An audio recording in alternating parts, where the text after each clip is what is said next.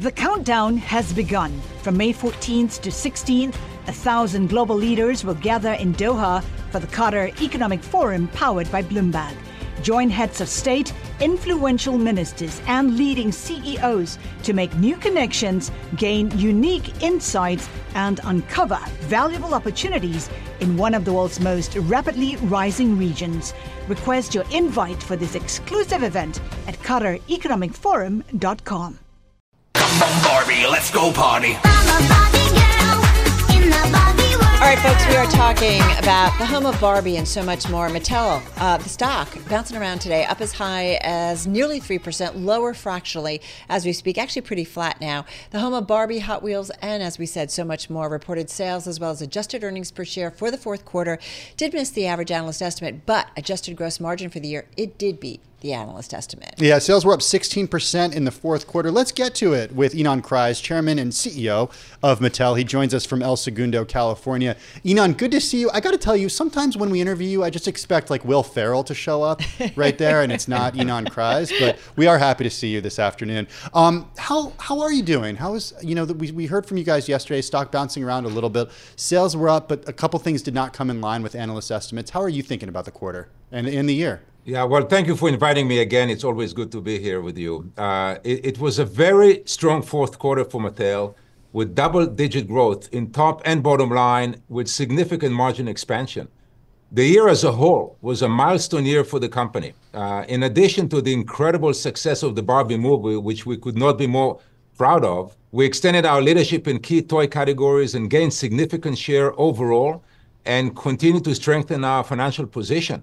You know, we talked on the call about the fact that we generated over $700 million of free cash flow, more than 2.5 times of last year. We achieved an investment grade rating in the year. Our balance sheet is in the strongest we've had in years. And we just announced a $1 billion share repurchase program and believe we are in an excellent position to continue to execute our strategy. So what else do you do with that strong cash flow and all that money? Where else do you want to invest it? Investors love when you give it back, but where else can you kind of invest it back in the business?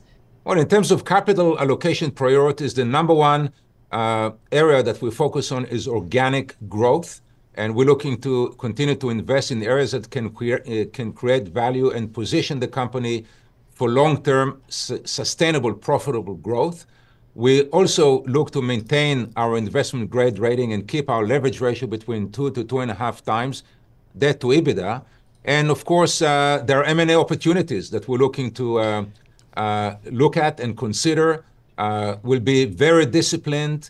We will make sure that whatever we do is thoughtful, strategic, and accretive to the company and continue to be in line with our strategy for value creation. All right, Ynon, you know us well. You say M&A opportunities, our ears perk up. So what might be some of those M&A opportunities? How are you thinking about it? Because who would have thunk maybe 10 years ago, 15 years ago, that you guys would be creating content and creating a movie that was the highest in terms of gross billings for 2023. So here you are. So when you think about M&A opportunities, where do you go, or where should we be thinking when it comes to you guys? Well, we can't be too early to be specific about opportunities. Well, you could, but too early. But as I said, you know, we have been very disciplined in the way we manage our balance sheet over the years, and we remain very thoughtful and very strategic about any choice that we might make when it comes to capital deployment and on M&A opportunities. That said, we have the capital, we have the strength, we have a very strong platform that is scalable, and we would look for opportunities that would accelerate our strategy without putting the company under any risk, and make sure that it's accretive and strategic to the direction where we're heading. If we can follow, though, is it more akin to an acquisition that gives you another toy to play with and build content off of it? Or is it more on the content creation side that you guys, in terms of M&A opportunities, Ynon, might be most interested in? Too early to be specific. And it's not to say that we don't have exciting organic opportunities. You know, we have a portfolio that's proven itself within the toy side. And of course, now we have template and showcase for what we can do outside of the toy aisle. And some of the important takeaways from the year was how our brands resonate outside of the toy aisle. And that is a key part of our strategy to be successful within the toy part of the company and continue to evolve and grow in entertainment, other verticals that are highly accretive and adjacent to the toy industry, but where we can create value from organic growth. Hey, Ynon, I want to talk a little bit about the 2024 outlook. We learned from you yesterday, and I think that some might say it's a little conservative because it calls for a third straight year of flat sales growth. How conservative are you being here? Well, we do expect the industry to be down in the year. And in that context, we expect to gain share and be ahead of the industry and continue the momentum that we have already with very strong market share gain in 2023. Our priority for 2024 is on growth in profitability, expanding our growth margin, and generate strong cash flow. And this is something we've done successfully in 2023. We believe that we will grow in 2025, both top and bottom line. And with the strong market share gain and overall strong performance, broad-based performance within the toy industry, we see multiple drivers that will continue to put the company on the front foot as we execute our strategy. And I think, though, I guess we're all wondering, you guys do get a great vantage point when it comes to the consumer. I think a lot of us would say if we want to, get something for one of our kids, like that is a priority. So in terms of consumer and consumption spending, what are you seeing? How would you describe the consumer from your perspective? Well, what we saw in 2023 is a shift in consumer spending towards experiences and services. And we see it moderating. It will continue to moderate in 2024. And beyond 24, we believe that those trends will further improve and that the industry will return to growth and continue to grow over the long term. The toy industry as a whole has very strong fundamentals. It's an important part of consumers' lives. It's a fundamental core human behavior. The toy aisle is a strategic lever for retailers. Mm-hmm. It's experiential. It drives foot traffic. Items are affordable. And especially when it comes to quality product and trusted brands, parents will always prioritize spending money on their children and cut on other things rather than quality toys for their children. From Silicon Valley to Wall Street, the promise and perils of artificial intelligence are playing out on the world stage. But what will the next phase of AI adoption look like? Which companies from big tech to startups will dominate? And where do the risks and unintended consequences lie? I'm Emily Chang. Join me at Bloomberg Tech in San Francisco, May 9th, to answer many of the industry's burning questions, alongside Snap's Evan Spiegel, Xbox President Sarah Bond, OpenAI's Brad Lightcap, top researcher Dr. Fei Li of Stanford, and many more. More details and just a few tickets left at Bloomberg.com/TechSF. If you're just joining us, we're speaking right now to Ynon Kreiz, Chairman and CEO of Mattel, joining us from El Segundo, California.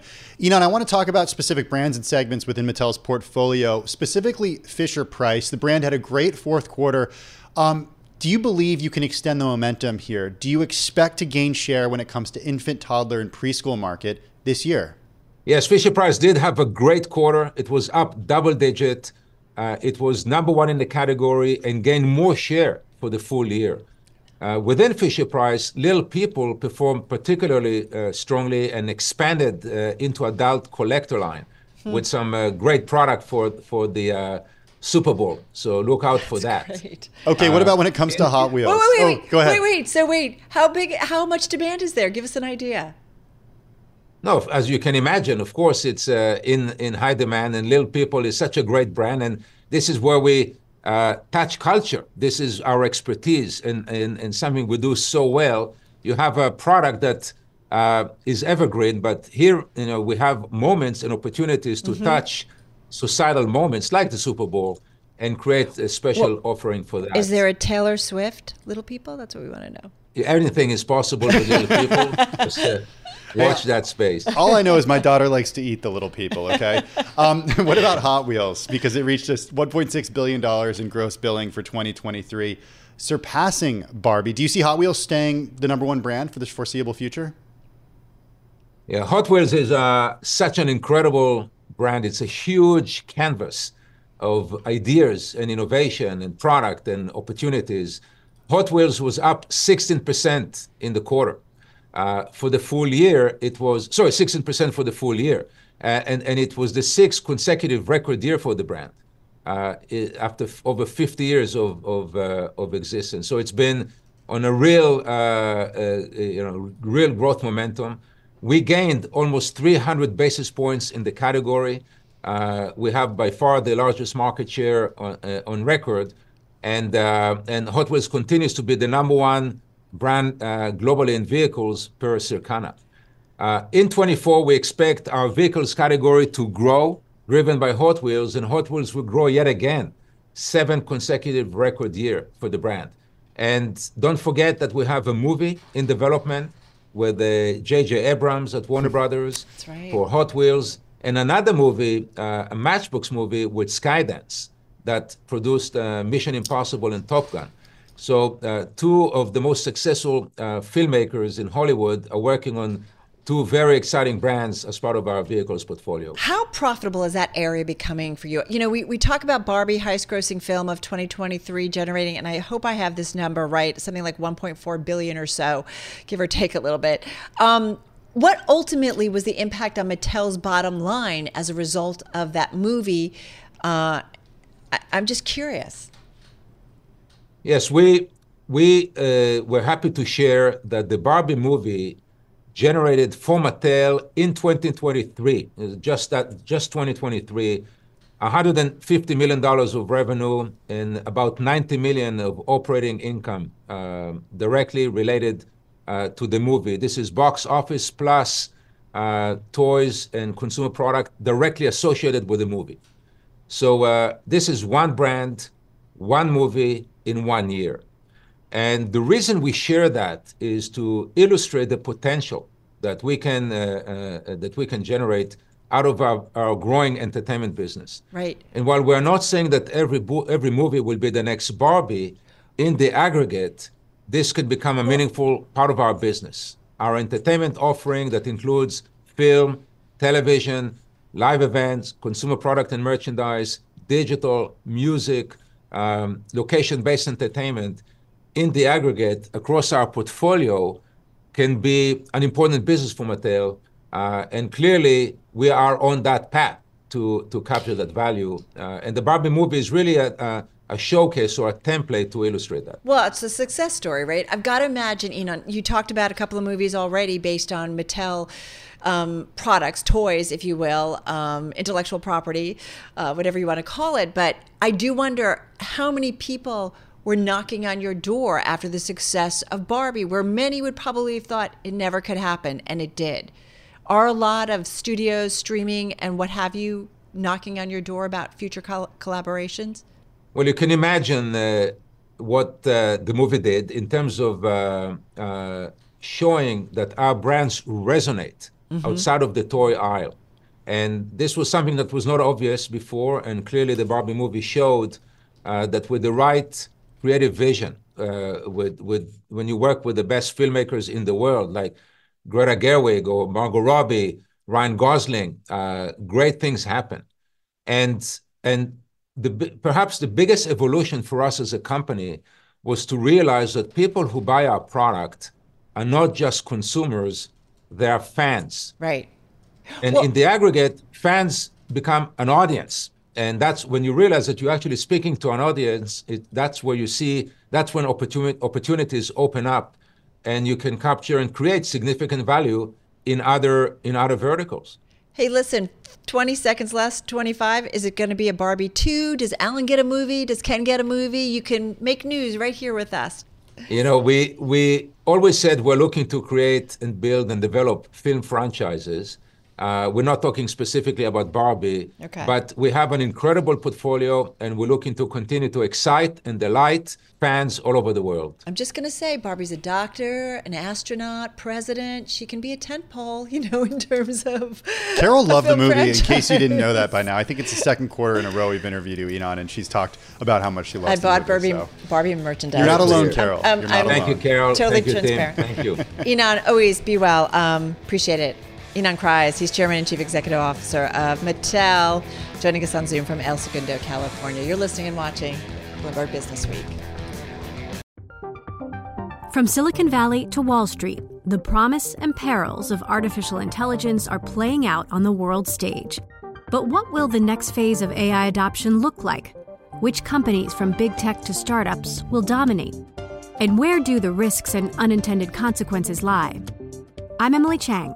Join me at Bloomberg Tech in San Francisco, May 9th, to answer many of the industry's burning questions, alongside Snap's Evan Spiegel, Xbox President Sarah Bond, OpenAI's Brad Lightcap, top researcher Dr. Fei Li of Stanford, and many more.